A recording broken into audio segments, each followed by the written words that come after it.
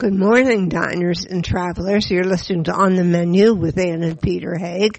And one of these days, we're going to say good morning and happy spring. If it would just stop snowing and get warm. Yeah, in the northeastern United States, the weekend upcoming is supposed to be in the teens and 20s. I'll tell you, the garden is not happy. Two days ago, we had snow. But your cousin says that in your hometown of Huddersfield, it's as warm as Madrid, although Madrid in the winter isn't very warm. Very warm anyway. No, right. One thing you can be sure, in Huddersfield, it's probably also raining. Probably. Winifred didn't mention that. It's such a common occurrence. But anyway, we're here, you're here. That's all that's really important. Who cares what it's doing outside, right? And we have some really good recipe developers and help for the home cook, and also a new take on Southern. It's good stuff. Food. It's good stuff. Yeah, interesting good stuff. Yeah. We usually talk. We talk a lot pumped. about.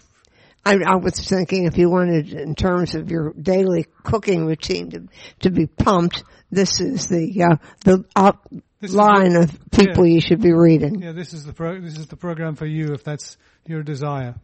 So we start out actually with Alison Roman, who has it's a nice twist here. Instead of dining out, it's called dining in, and she will give us recipes. I think if you get this book, you'll get recipes for how you can make a lively dinner schedule during the week. Every so often, I get a cookbook in the mail that I can't put down, and I have no intention of parting with, and that's how I feel about the current one, Dining In, and we're going to be interviewing Alison Roman, who is the author. Now, Alison, you have a long history with food and with recipes and food writing. Tell us a little bit about your background. Well, I got my start working in restaurant kitchens about 12 years ago. I started working in the pastry department at a restaurant in Los Angeles, and it was really only because that was the only position they had available was in pastry. So I said, I'll take it. And I started learning how to cook kind of just by watching the other people in the kitchen and, keeping an eye open. Even while I was just doing pastry, it was a small kitchen, so I got to see how kind of everything was done. And from there, I worked my way up and moved to San Francisco. I moved to New York. I had a long career in, sorry about that. Yeah, no, it's just spring floral season. So I worked in restaurant kitchens, mostly in pastry, for about 6 years in Los Angeles and then in San Francisco. And then I decided to move to New York, where I was going to stop working in pastry and I was going to focus on trying to write again, which is what I had gone to college for. And I really missed writing and talking about food rather than just cooking it every day. So I moved to New York, and I, of course, ended up working in a kitchen again, but I was only there for about a year and a half, and then I left, and I got a job freelancing for Bon Appetit magazine, where I was mostly just testing recipes, and then I started developing my own, and then I was doing a little more. Well, you can tell by reading this that this is a book intended to be a written a written thing. I don't know how else to call it. It is not just a cook or a chef's book. It's about the writing too. And one of the nicest things about it is that the writing is, first of all, you have a great vocabulary. You have an access to humor and wit. It's a great way, and you put everything very lucidly down on paper too. So it's you can tell you're a writer. It does remind me. You and I both love Gabrielle Hamilton, and she, of course, has this dual thing with the writing and the cooking too. she's a writer. Oh yes. Yeah. So where did you do your writing? Where did you study writing? In college, but I kind of grew up writing. That's just how I communicated best. I wrote letters to my best friend. I wrote letters to my parents when I was in trouble to try to get out of trouble. Oh, fun. My mom has a lot of them saved, which I'm sure she'll show to somebody at some point. But it's the way that I've always best communicated. So I found it came very naturally to me to want to communicate recipes and cooking in that way as well. What? And I think recipes should be conversational. Well, you are conversational, and one of the things, you have very definite opinions about things. That's true. I like that. I mean, I'm glad someone can come out and say, of all these things, she loves kale, please. Exactly. I mean, yeah, I don't, but you hate avocado toast, which I do too. Yeah. Good, I'm glad we're kindred spirits then. I think so. I'm not afraid to say so, right? No, never be afraid to say so. There's a lot of people that write cookbooks and recipes, and I feel like the only thing you really have is to be yourself. So, well, you want really got to lean into that. The point of this is you want people to stay in and cook, don't you? Of course. And you're not going to make it too tough on them. I mean, where's that statement that you're not going to ever make them use 2 skillets if you can do it in one, and you're not going to ask them to buy ingredients that they never heard of and will never use again. I mean, it's intended to help people access their cooking gene, right? I've been trying to get a word in edgeways here for the last 15 minutes. Oh, go ahead. Don't worry about that. One of the things I noticed along the way is that you pass through Michael Tusk's kitchen. Quinn's. We love Quinn's. We love Michael. Michael Tusk from Quinn, and he's such a wonderful guy, and his team is so good. It must have been a pleasure. Yeah, he really knows how to pick them. He's very talented. He was a wonderful person to learn from. And the last time we were there was a front of house lady who had dark brown hair. She was from somewhere in Europe, I think, and she had been at the original location, and then when they moved to that Washington Square location, she was still there. And was it Katrina? I think it must have been. Yeah. And Michael did a special tasting menu for us, and the first 5 courses were all pasta. Yeah, he likes pasta. Everyone can eat everybody can eat as much pasta as he can, but we try. Yeah, well, and look that good. But it was just such an amazing experience because not only was the food good, the service was quite extraordinary. Yeah. Oh yeah, absolutely. So now, I really would love to get into your head, but there's sort of no way I can do that. But I'm going to give it a try. Is like, where do these recipes come from? I mean, they're so creative. What makes you think of recipes? Well, I kind of think about how I like to eat, and you think about how it looks and how it tastes and the texture and how easy it is, and there's a lot of factors that go into something.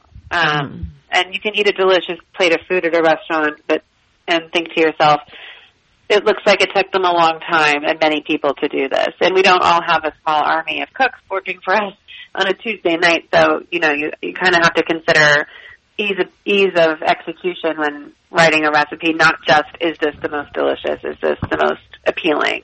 So, to me, it's really about, I use travel as inspiration often, kind of food memory, and there's a lot that goes into it. And with this particular book, because it was my first one, I kind of started, with things that I had been cooking for many years or dishes that I felt like particularly defined me. And I think that recipe inspiration strikes at different times all the time. And you can be eating at a restaurant or visiting a local market, or sometimes I'm passing through the farmer's market and I see a vegetable and I think, I don't cook with that nearly enough, and I'll make a note to myself and kind of meditate on that vegetable and think, okay, well, this is really a sweet thing and I need something spicy or acidic to balance it out because I don't like sweet food, and it's also soft, so I want a lot of texture, or, maybe I want to lean into the softness of it and make it a creamy dish, and, there's a lot of different directions, and I think food is endlessly interesting. And just basic ingredients are really inspiring. So I love grocery stores. I love farmers markets. I love anything. It's always so fun to me, and I always come out with new ideas. I like the pages where it's just all story. There's no recipe on there. You're just telling part of your story, including the story of the girls who like to go to steakhouses. That's right. You do. which is a distinctly unfeminine thing to do. Yeah, well, for us, it's very feminine. So good. Well, I think it's a great thing, and I agree with you. The ribeye is absolutely the best steak to buy. That's what we buy all the time. Oh yeah, absolutely. I want to do the chicken with the anchovy paste. Well, that's my favorite. There's 1,001 different recipe combinations to be used there. Exactly. You have to, I found myself needing to restrain myself sometimes because I love anchovies, I love lemon, I love yogurt, and it would be easy for me to put those things on every dish in the book, but you got to give some variety. Yeah. Now, you have this. What was it? 2 pages at least. I'd have to recheck again on breadcrumbs. I've never seen so many recipes for breadcrumbs. Oh, they're the best. I would just open a breadcrumb restaurant if it were up to me. But what is the trace the heritage of what do you have here? What about this raw broccoli and basil salad with peanuts and shallot? Now, that's a great one. Yeah, but where does it come from? Well, it's sort of, to me, a little bit Thai inspired. There's the fish sauce and the lime, maybe a little Vietnamese. But I found this really beautiful broccoli at the market, and I thought, I love raw broccoli, but it has to be thin and it has to be kind of marinated. And then, to me, the crispy shallots really just, because raw broccoli can feel very healthy.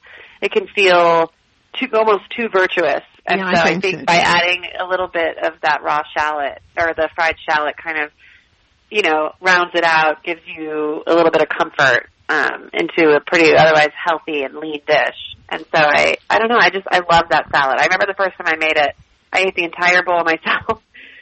And, I have a mark for making. I have a person who comes for dinner that's a little hard to cook for, and one thing she loves is salads like that, and she always raves about some of the ones I come up with. So that's on that list.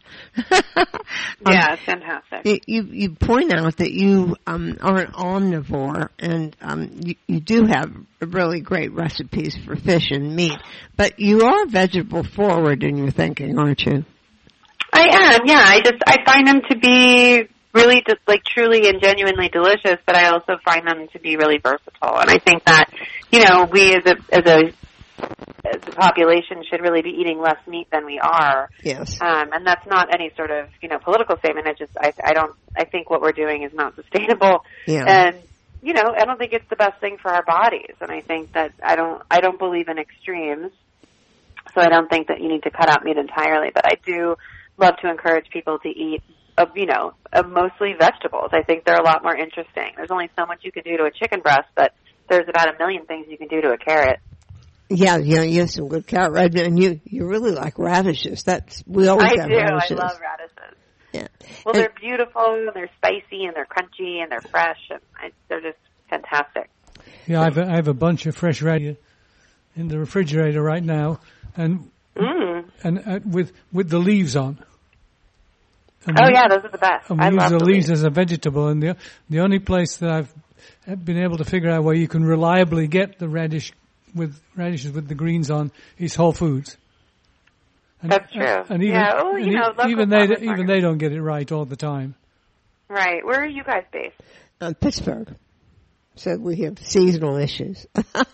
Yes. For farmers markets, But we live about 450 yards from the Whole Foods store, and it used to be the only one between Philadelphia and Cleveland. Oh wow!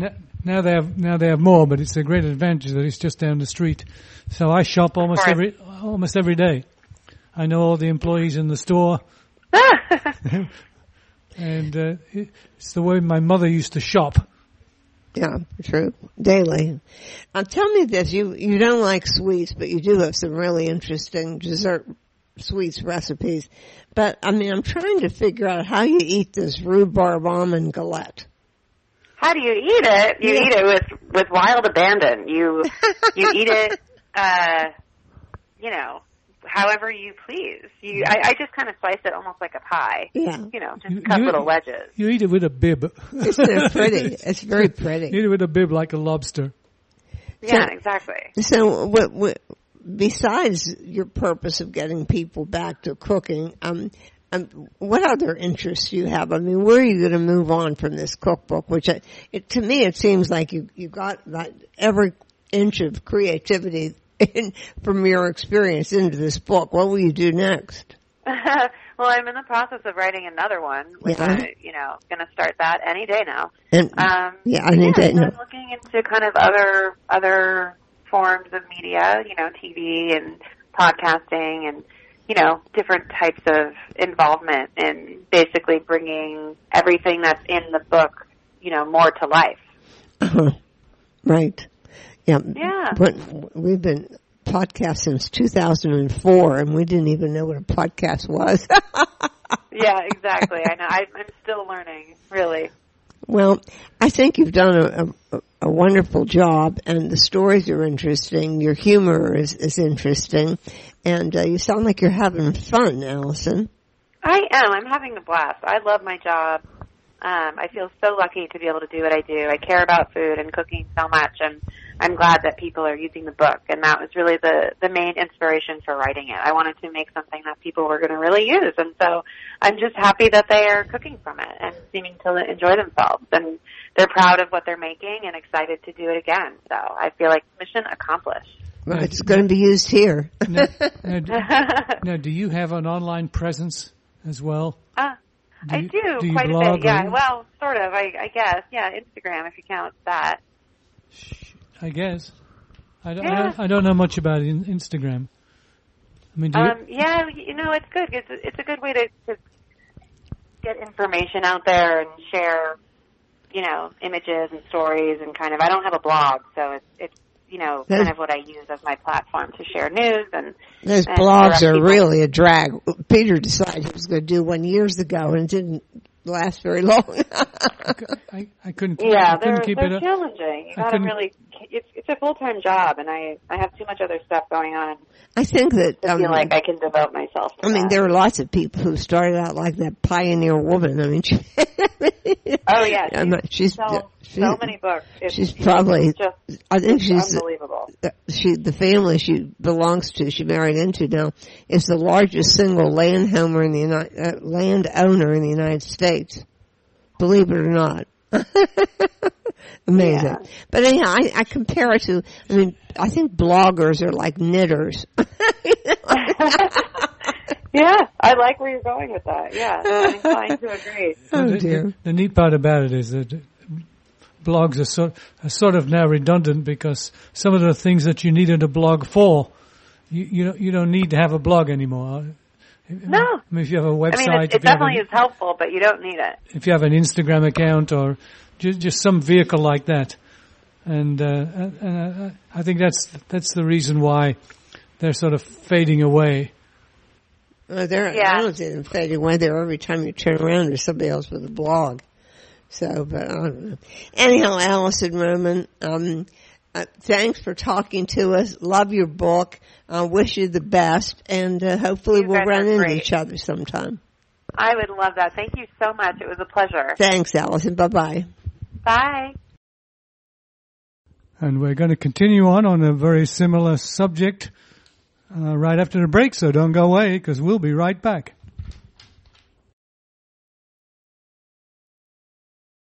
Podcasting services for On the Menu Radio are provided by ASP Station, www.aspstation.net.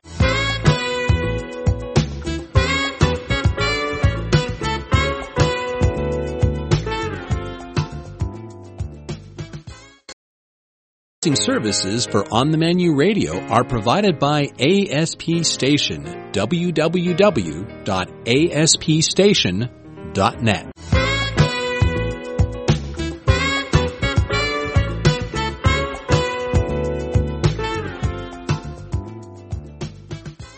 And it's a really good cookbook, and she was a really nice lady to talk to as well. Right. So much so that Anne sent me off to talk to her all on my own. Okay, as we chatted just before this interview, Peter and Jennifer Siegel, I said, do you like to be called Jen or Jennifer? And Jennifer, you said?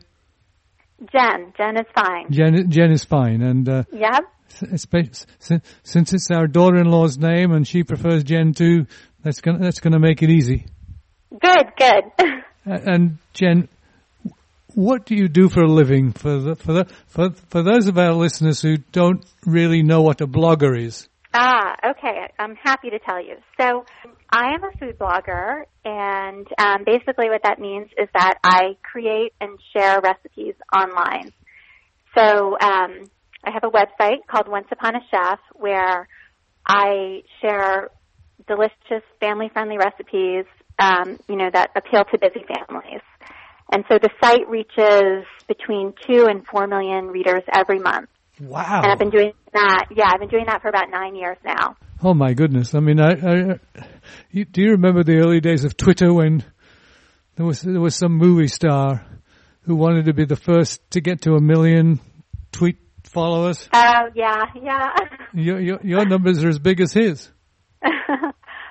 Well, yeah, I mean, it's a great medium for sharing recipes. I think sort of in a way it's like a living cookbook. One thing that I do on the site is that, the site is really interactive, and so I really encourage people to leave comments, review the recipes, ask questions, and so it's become this wonderful community of home cooks from all over the world.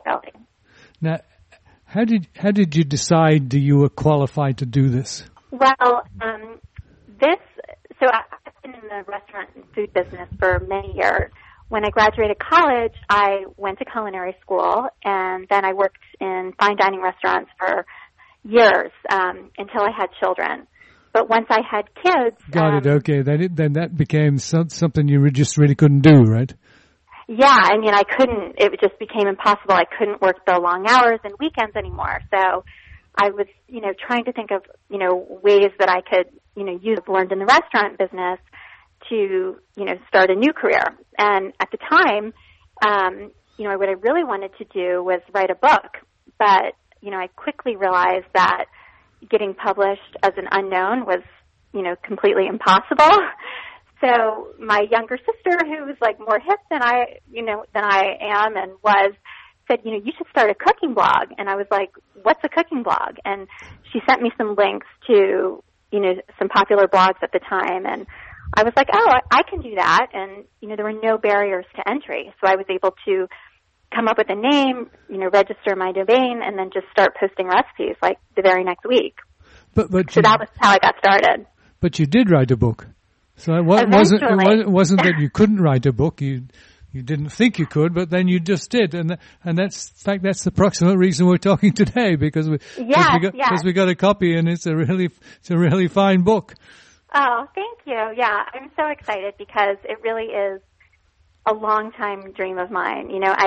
I first thought of writing a book when I was, working my first kitchen job, and I, just remember thinking like, I don't know if I'm really cut out for this line of work. I mean, it was grueling, and it took me a long time to get used to it. And I just remember being in the kitchen that first week thinking, gosh, I don't know if this is going to work out. Maybe I could write a book. And it's something that I've just thought about throughout my career. And, so it's really exciting to finally now, gosh, it's like 20 years later, be able to, write a real cookbook with stories and beautiful photos. And I'm really excited about it.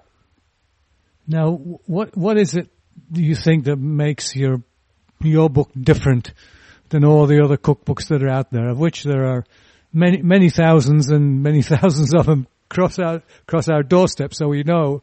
I mean, what is there something about it that do you think makes it uniquely suitable for the home chef, or uniquely? Yeah, I mean, I think what makes any book unique is really the point of view of the author, right? So I think for me, as a chef turned mom, I've got a 13-year-old daughter and a 14-year-old son, and they've got busy schedules, and I'm working full time. So I totally get how hard it is for busy families to get dinner on the table every night. But as a trained chef, I also want to make really great things for my family, and I want to eat really well myself. And so the book is really about making gourmet cooking easy and accessible to home cooks. And, another thing is that it's really so much more than just a collection of recipes. The book is filled with, sort of fun, chefy tricks of the trade that help readers become better cooks just as they work their way through the book. And, the other thing is that, I think what makes it unique is because I am a food blogger and I've got a presence online, one thing that, as I was saying before, I really, I've got all these readers, this community of cooks, and one thing that I do is I really encourage people to ask questions and leave comments, and so it's very interactive. And so, I do that in the book as well. I encourage people to reach out to me if they have any questions, because I think being able to ask a chef a question, it's sort of like having a chef on call. It makes cooking so much less intimidating. It's as you're cooking, things come up, and maybe you want to double a recipe, or maybe you're wondering if it can be frozen, and I think it's just nice to be able to ask. Oh, so I think that's absolutely. another thing. Absolutely. Yeah. I'm going to add you to my list, and I'm going to add my son to your list, because please do. I would love that. He's known to call me halfway between cooking the fish, saying, "Dad, I've had it on for so long. Will it be done yet?" Right. I know. Well, because when you're cooking it, even if you're making the same recipe over and over, nothing is ever the same twice. There's always, there's so much variability in the ingredients that we use, and, our ovens can be funky, and so it's nice to be able to ask questions. Yeah. Plus, you want to be able to experiment anyway, don't you? I mean, I think you want to try something, and then if it turns out to be successful, then you want to tweak it to make it different. And you must do that a lot. But can you think of a couple of examples of things that are in the book, or that you've featured on your blog, that are in these categories? Like one you mentioned, recipes that are easy and quick to get on the table. Oh my gosh, yes. I mean, there's so many of them in the book. I mean, in terms of dinner recipes, there's some wonderful, easy pasta. I've got a kale and walnut pesto with spaghetti, which is a great, easy dinner that you can have on the table in 20 minutes. That's because you've made the pesto already, right? Well, even the pesto doesn't take the pesto. You just whirl it quickly in the food processor, and it's done in 5 minutes. Well, so then you're just boiling the pasta.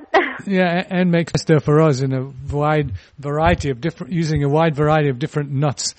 It's a whole lot of fun to figure out what the next one's going to be. Oh yeah, I know. And I think we have one left from last year, and pretty soon the herbs will be back in again, and we can always get the nuts, and then the 2018 version will come along. That's right, and the nice weather can't come soon enough. Oh, I can't wait to plant my herbs. Oh yeah, you've had a fairly difficult winter down in your direction. Oh, it's been brutal, yeah. Okay, here's a tricky question. What's the difference between your blog recipes and your cookbook recipes? That's a great question. So on my blog, I'm sharing recipes once a week. So every week there's a new recipe that goes up on the blog, and the recipes really tend to be, sort of seasonal, or, things that are kind of trendy at the moment, or just sort of what I'm cooking right then. Whereas the book is really more of a best of the best collection of recipes from every part of my life. And, the recipes also kind of work together. So, you can put menus together from the recipes from the book. It's just, there's recipes from, cooking with my mom as a little girl, to recipes that I learned studying abroad in France and working as an au pair. There's recipes from restaurants that I've worked in, and then so many things that I make today for my family. So it sort of feels like it's just this culmination of my career, recipes from each chapter of my life. Do you have a style, would you say? I mean, that's a personal Jen Siegel style? Gosh, I think, I love all types of food. And so there's, I like to cook a lot of ethnic food. And so there's all sorts of things in the book and also on my blog. But I think for me, it's just easy. I feel like, most people, myself included, don't have time to spend hours and hours in the kitchen. And so, my feeling is that you really don't need to make great food. It's no more work to create an amazing dinner than it is just a mediocre one. You just need the right recipes. And so for me, it's about, curating a collection of recipes that, that are easy and that you don't have to run all over town looking for weird ingredients that you're never going to use again. The recipes are out there. It's just a matter of, coming up with a collection of recipes that work and, creating your own repertoire of things that your family loves. So I would say for me, it's, delicious but doable. Now, what's it like in your household? I mean, and let me explain a little bit what I mean by that.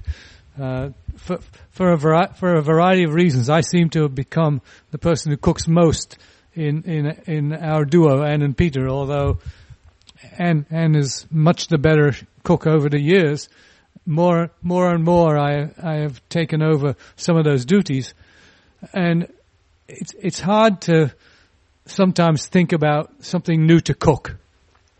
Yes. And I have a feeling that you would probably say, well, in that case, you need to join the Once Upon a Chef blog, or you need to get the Once Upon a Chef. That's right. In order to be able to increase the variety. I mean, it's so depressing when, if it's Monday, it's leftover meat from Sunday's lunchtime. If it's Tuesday, it's fish. If it's Wednesday, it's liver. And I can't remember what Thursday and Friday were, but that was the rotation in my home when I was growing up. My mother didn't like to cook a whole lot, and I guess we didn't know any better. But it was the same thing every week. You could pick on Mondays this, Tuesdays that, and we don't want to do that anymore. And I hope I don't do that, and I'm sure that your bloggers don't.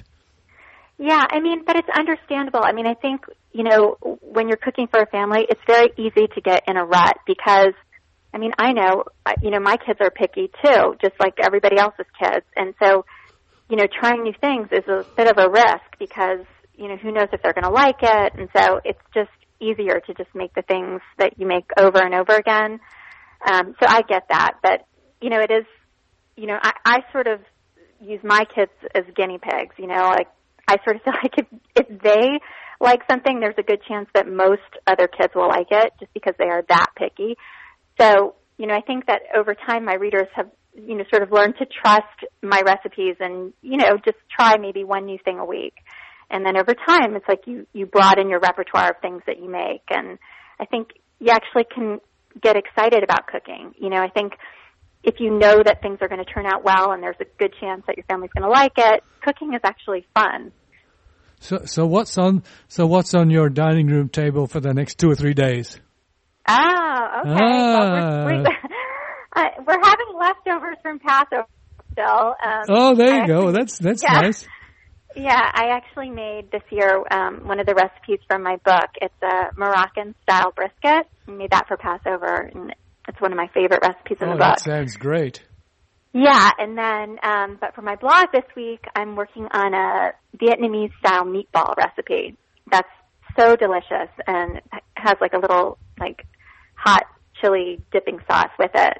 So that's what's going up on the site this week, and that's a great weeknight dinner, for everybody that I think people will really like. Now, what's in those meatballs? Is it different meats, or what's the mixture? So, yeah, I use a mixture of beef and pork. Okay. And to that, I add ginger, fresh mint, fresh cilantro, some red chili flakes, some fish sauce, and garlic, and some panko breadcrumbs, and an egg. I think that's everything. And then sounds pretty good. Then you mix it all up. Then you mix it all up together, right? You mix it all up together, and then you just bake them in the oven in like a 400-degree oven. It takes 25 minutes for them to bake. And while the meatballs are in the oven, you make the quick dipping sauce, and then serve it over rice and some steamed broccoli, and dinner's done. There you go. Wow. Yeah. That's amazing. Now, in my house, we're having salmon, and we're having cabbage. Oh, well, that sounds delicious. But we're doing something special with the cabbage. We're adding garlic and soy sauce and caraway seeds to the cabbage. Wonderful. Which is an Ann Haig specialty. thinking of things like that. I might have to try that. That sounds so good. And if I was bored with soy sauce, I'd probably put some fish sauce in there. Now, that sounds wonderful. Now there's a super ingredient for you if you like. Don't you love that Vietnamese fish sauce? I do love it. I mean, my kids complain when I cook with it because it stinks, but they like the way it tastes. I think that's how most people feel, but it does. It smells. You know what? I never noticed. The one thing I found with it that's really, and I'm guessing you probably agree, is it's a great thing for bringing up the saltiness.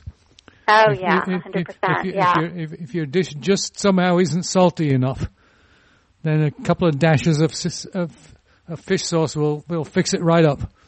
Absolutely. And you were mentioning cabbage. For St. Patrick's Day, I posted a recipe on my site for corned beef and cabbage, and I roasted the cabbage this year, and it was wonderful. And so before I roasted it, I tossed it with some melted butter mixed with horseradish and salt and pepper, and it was so good. It tasted almost like roasted Brussels sprouts. Now, how did you slice the cabbage up to do that? Because one of the problems with cabbage is it's hard to get it just to be able to pick up all the things that are in the. Yeah. I mean, I just sliced it, like shredded it almost, so into like half-inch thick slices. So it wasn't really in wedges. It was really sliced. But it was so good roasted. Anne's going to be disappointed that she missed out on this interview. Jennifer, I could talk to you all day long. Oh, likewise. Exchanging tips and enjoying the fact that we're trying to put the fun back in the kitchen. Yes, absolutely. That's what it's all about. Well, thank you so much for joining On the Menu today. We wish you continued success with your blog, and we're sure the Once Upon a Chef will be a great and successful cookbook.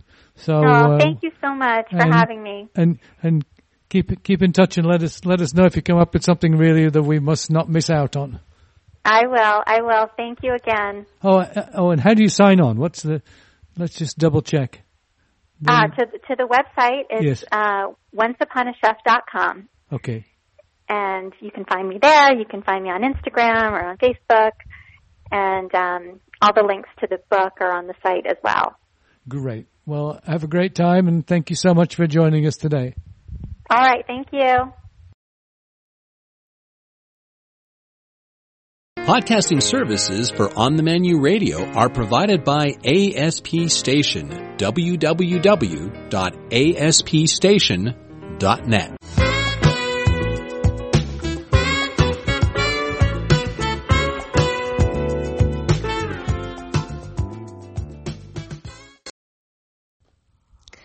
Next up, we've got a large personality as well as a high-profile chef, Eddie Hernandez, whose book has this great title of Turnip Greens and Tortillas. And you may not catch that, but basically, he's a chef working in the South, Southern food, and he's giving it a twist on his native Mexico. And he started out wanting to be a rock star. He wanted to be a rock star. In Mexico. Well, he is a rock star, but in the kitchen. And now he's a super duper successful restaurateur, I think mostly in Atlanta. So anyway, here's Eddie.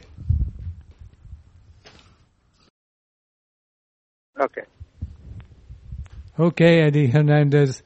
It's a long road from where you started out to where you are today. Share with us what that journey has been like and what it's meant to you to become a very, very well-known, very successful chef in these United States. It's not what it looked like it was going to be when you began. Well, I never thought that this is how it was going to end up being like. Because, the goal for me at the time when I first came to the United States was to be a musician. I came because I wanted to record it here in the United States. And, over time, and I ended up getting back into kitchen, and that was 30 years ago, and I was told that I'd be cooking for 3 days, and I'm still in the kitchen. Here you are.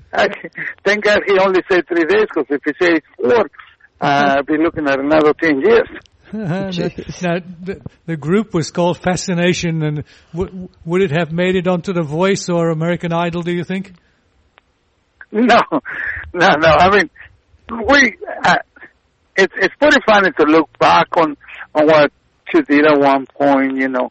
I was just like any other teenager who thought that heading out to become very successful, the dream was bigger than the talent, I guess. But, you know, but you know, the one thing about it is that I just like to do things and try to be successful later. And I was able to understand that I was going to be more successful money-wise by being the opening band than by being the number one band. Yeah. And when we realized that, we decided to be the best second band that we could be and have worked year-round, and it worked out really good. Money-wise, what it did now worked out really well with my personal life, and I ended up having to make some changes in order to keep me sane and, you know, and still enjoy life and have a life, you know, on top of that.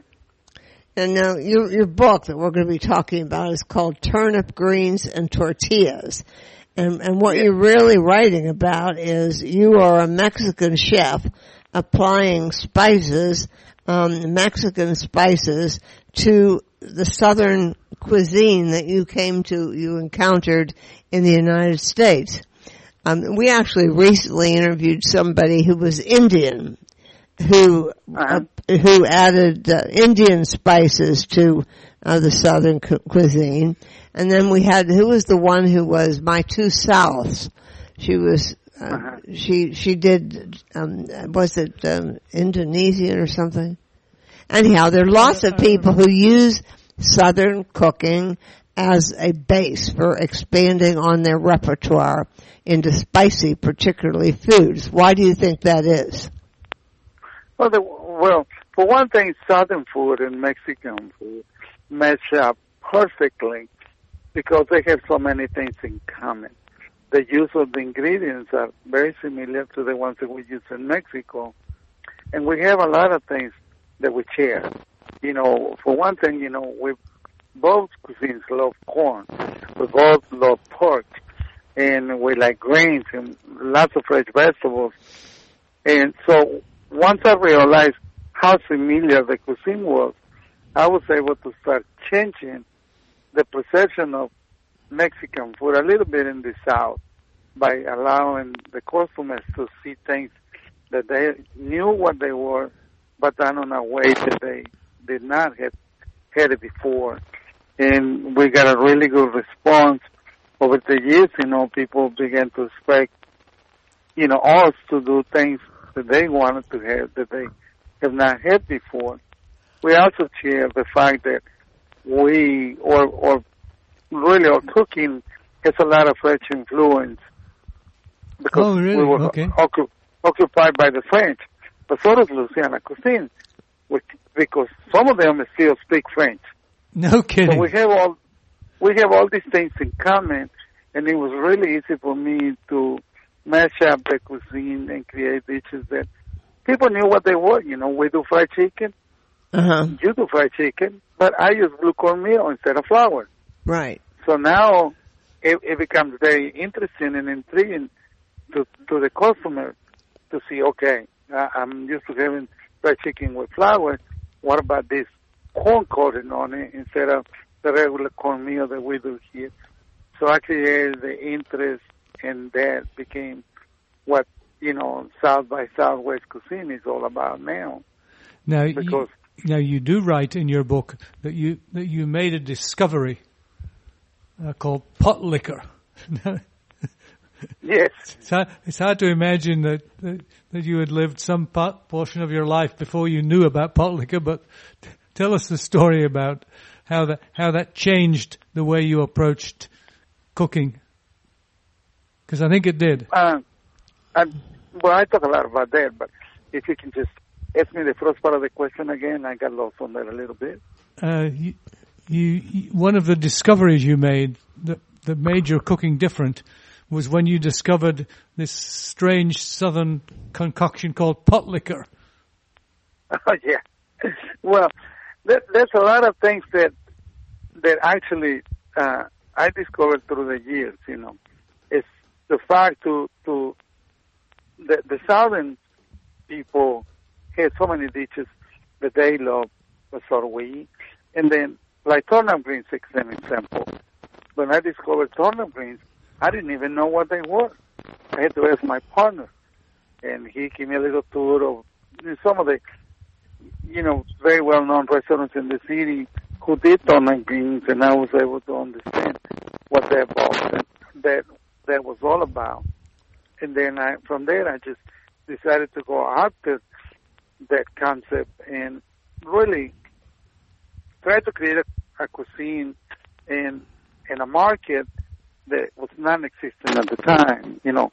And Publix is one of the stores that I used to go all the time, which I still do, to just look at things and see what made sense to my crazy mind and try to work with those things. So I changed the rules a little bit. You know, I'm not food correct. I cook whatever is available. I'm not afraid to try new things. Mexican cooks, for the most part, are pretty tricky and they adapt to whatever we have. We're very resourceful to create things with what we have, and I think that's what we're good at. Now, how did you originally get connected with your partner? His name is Mike, right? Mike, yeah. Mike, well, you know, had opened a restaurant. It was a franchise called El Azteca. And I came in the day before he opened and asked for a job as a waiter because I didn't want to work in the kitchen. And I was trying to get away from music and the life that I had at the time. And one of my friends, you know, recommended that I should get a job here in the state in Georgia, which that was not the plan. And he bet me a case of beer that I won't get a job, and I took him up on it. I got the job and the case of beer. And that was 30 years ago. And so 3 days later, after I started working with Mike, I realized that what he was selling was not good. You know, I mean, it was not Mexican food. That's not what we eat in Mexico. It was, you know, a downsized version of Mexican food, you know, and it was just, it wouldn't even be okay for me to serve that. Mm-hmm. And there's a lot of it. There's a lot of it still out there too, right? Oh yes, unfortunately it is. And you know, I wanted to help Mike. I thought that he was a great guy, that was straight, that it seemed like he will not lie to me, and we will do good things. So I told him what I thought. He put me in charge of the kitchen, and I said, you know, I want to be the general manager. I don't want to be the cook. I will keep this thing straight for you, and in return you give me the job as the general manager. And he agreed to do so. Unfortunately, I never left the kitchen. Yeah. It worked out, at the end, it worked out really good for the two of us because I really enjoy cooking. You know, I mean, I don't do anything unless I like it. I tell everybody, you know, sometimes it takes a lot of tumbles and turns and falls to find out what you're really good at. And for me, it was cooking. And eventually I got to where, okay, I'm really good at this and I need to stick with this. And I decided to try to be the best I could. Now Eddie, tell our listeners about the current state of your restaurant empire, because you're a little modest in saying you stayed in the kitchen. You've built quite an enterprise, you and Mike together. Yes. Well, all restaurants are called taquerias del sur. That concept we had for 18 years. We opened it up in 2000. Of course, everybody thought that we were crazy. Some of them still do, and sometimes we agree with them. But nevertheless, we opened Taqueria del Sur in 2000, and it was a concept that Mike and I would sit down, we talk about something that we really both enjoyed, which was tacos, and creating a concept for food that was non-existent at the time, which was the taco train, and creating a restaurant that was a restaurant that was going to be for everybody. It was going to be good quality food at a good reasonable price, and we were going to hope that that was going to be enough for us to be successful. We didn't think that we were going to be successful. We thank God for that every day that we can. You know, unless we're asleep, first thing we do is say, hey, thank you, Jesus, for everything. And because we are very successful, we have great businesses, we do really, really well. We have restaurants in the state of Georgia, and we have 2 restaurants in Tennessee as well. And right now, we don't want to open restaurants left and right. We want to do a good job and enjoy what we do, and also have a life, you know. And we've been really hard on that part. We don't work on Sundays. I think it's important that our employees have Sunday off to spend with their kids, their wives, their girlfriends, or the soccer team, or whatever they want to do. But it's a day they all can get together and share the day, and therefore we don't work on Sundays. And I think that helps us out a lot. People appreciate the fact that we're not here just trying to be very wealthy and work little. We want to be fair. We want to be part of the community. We like to talk to our customers, and they like to watch us work and fight. And I think that's one of the reasons Taqueria del Sol is a successful restaurant. Now, in the book, let's go back to the book, Turnip, Greens, and Tortillas. Are the recipes in there, the recipes that you developed and that you use today in your restaurants, or are they changed? No. 80% of the recipes in the book are Taqueria del Sol recipes that we still use today. Some of them we use daily, which are menu items. Some are the ones that we use as part of the rotating specials that we do weekly. But all of those recipes there is recipes, you know, some of them are from my childhood, some are from when I used to live in Texas, some of them are my ideas of the Southwest, because we used to spend a lot of time out west in New Mexico, and some are the ones that we created over the years. But everything is actually very simple. I wanted a book that you can actually cook out of it, you know. Almost every recipe on that book, you probably have 80% of the ingredients at home already. Now tell me. Nothing takes. Yeah, tell me I'm sorry. Can you tell us what are some of the recipes you're most proud of? Could you run us through some of them? Well, obviously, I'm very proud of the turnip greens because it's a little item that nobody thought that it can be the way it is today. Tell us about it. Well, turnip greens, most Southern people will cook everything together in a pot with a ham hock, and some of them put vinegar, some put hot sauce, and whatnot. The way I approach the greens is I treat them like a vegetable, which it is. I cook the greens in water, nothing else, no salt, no spices. Once they boil for about 20-25 minutes, I'll take them out, I'll drain them, I'll chop them up really fine. Then on another pot, I'll start with my sauce. I build like a sauce with tomatoes and garlic and onions and peppers. Then I'll replace the water with chicken stock. Once everything it tastes like a soup, we'll let the greens and finish cooking the greens in the sauce, so that the greens will absorb some of the flavors from the chicken stock. And all you got to do is add a little salt at the end, and you're done. That's simple, yeah. It's very simple. Now, if you just boiled them up like a traditional Southerner would do, they wouldn't taste of anything, would they? No, you get to taste it. You get to taste everything. Actually, I wanted to put on every recipe, taste, because the key to a good cooking is to taste what you're making. If you make a mistake, you should be able to spot it right away. Say, like if you're doing the corn chowder, it's an example. What about if you put salt instead of sugar?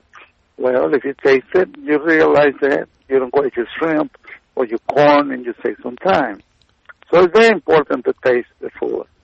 And what if I have a pot of turnip greens, what am I going to have for a protein to go along with that? Well, obviously everybody's going to want some cornbread. Okay. Which all right. is a must. In my case, we like fresh tortillas because that's how we like to eat it. It's still the same thing, it's cornbread versus corn tortillas. It's just two different little things, And in the book, I have recipes on how to make different types of tortillas. Some will be designed to do enchiladas. Some will be to use potato instead of bread. And some of them will replace the cornbread on it. But most of the time, the turnip greens are to go with another dish. The turnip greens is a soup, not an entree. We can turn it into an entree if we like by adding some of the charros beans, which are on the book, some of the Mexican rice, which is also in the book. You can combine all that together and it becomes a great meal. Because I didn't use to, I still do. And we like to do like a really hearty soup with all the ingredients. It's called the George, which is also in the book. You can look it up. I don't know what the page is right now on top of my head. But it's there, But you can do anything you want out of this book. Well, I have a little... Let's repeat the name so that our listeners can go get the book. It's called Turnip Greens and Tortillas, and it's Eddie Hernandez who brings his Mexican style and sensitivities and sensibilities to cooking Southern food in the freshest and simplest way. Is that correct then, Eddie? Oh yeah, it's perfect. I couldn't say it better myself. Well, we know because we read the book. Hey, I read the book too because I really like the stories on the book. Sometimes I amaze myself when I read some of the words on the book, and I go, "Did I really say that?" Well, you did. It's a really fun book. It is what I expect out of a cookbook. A lot of people like to buy a cook that has really beautiful pictures, but the recipes make no sense. They take too long sometimes. They don't actually work the way they're written down on the book. This book will allow you to cook anything in less than 1 hour, except for the boiled peanuts, which every Southern knows it takes about 2.5 to 3 hours. Right. But there's no tending to it. All you got to do is make sure it doesn't run out of water, and it'll be perfect. Wow. But there's a lot of other simple recipes. The cheese dip is an example. Here we're getting close to Cinco de Mayo. You can do a pot of cheese dip with chips on the table. You can do a little guacamole with some of the taquitos. If you cannot make them, we provide the website where you can order them. You can do a ceviche, which is a really cool little thing that we got in the book. We give you lots of ideas. I mean, the eggs that we got over there, the deviled eggs, we have 2 recipes in the book that are actually really good. Everybody cooked them yesterday, everybody that knows me, and I got invited to a bunch of them.